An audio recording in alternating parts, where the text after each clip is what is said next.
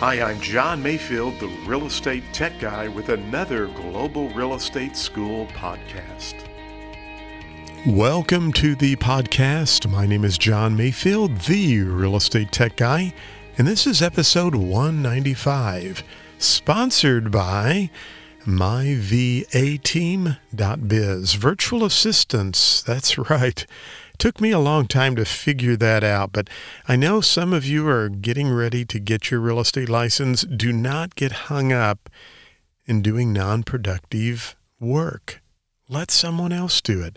And myvateam.biz, check them out. Ava has some great virtual assistants. They can do your social media. They can help you with your CRM, your customer relationship management, or your database of your contacts.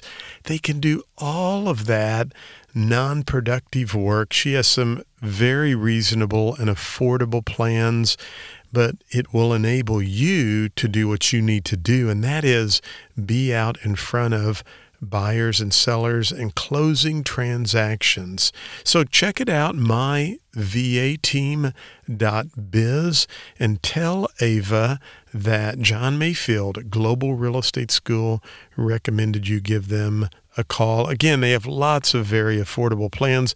I use them. I have the same virtual assistant from day one. She does an amazing job for me.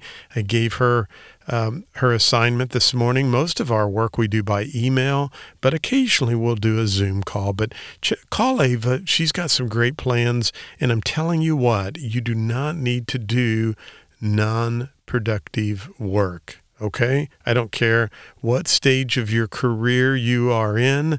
Let them do that kind of work for you, and you get out and close transactions and make money. Well, today I want to talk to you about errors and omissions insurance. You could see that on the real estate examination. What is errors and omissions insurance? And it's an insurance policy that covers brokers and agents for liability that may come up while they are transacting business. So you definitely want to make certain that your broker has errors and omissions insurance, or that you have that. Sometimes brokers will charge it on a per transaction basis, but it protects you in case you get sued, okay? And unfortunately, sometimes mistakes can happen, things can arise. People can just sue you because they think you are in the wrong. And, I remember one time we were sued as a real estate company, and we won the case. It took a long time for the judge to throw everything out, but I had a big legal bill.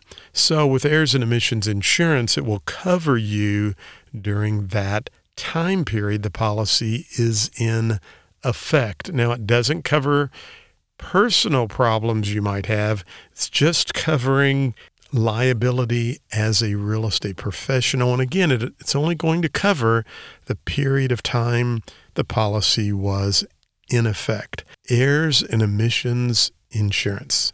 You could see that on the exam, and now you know what it is.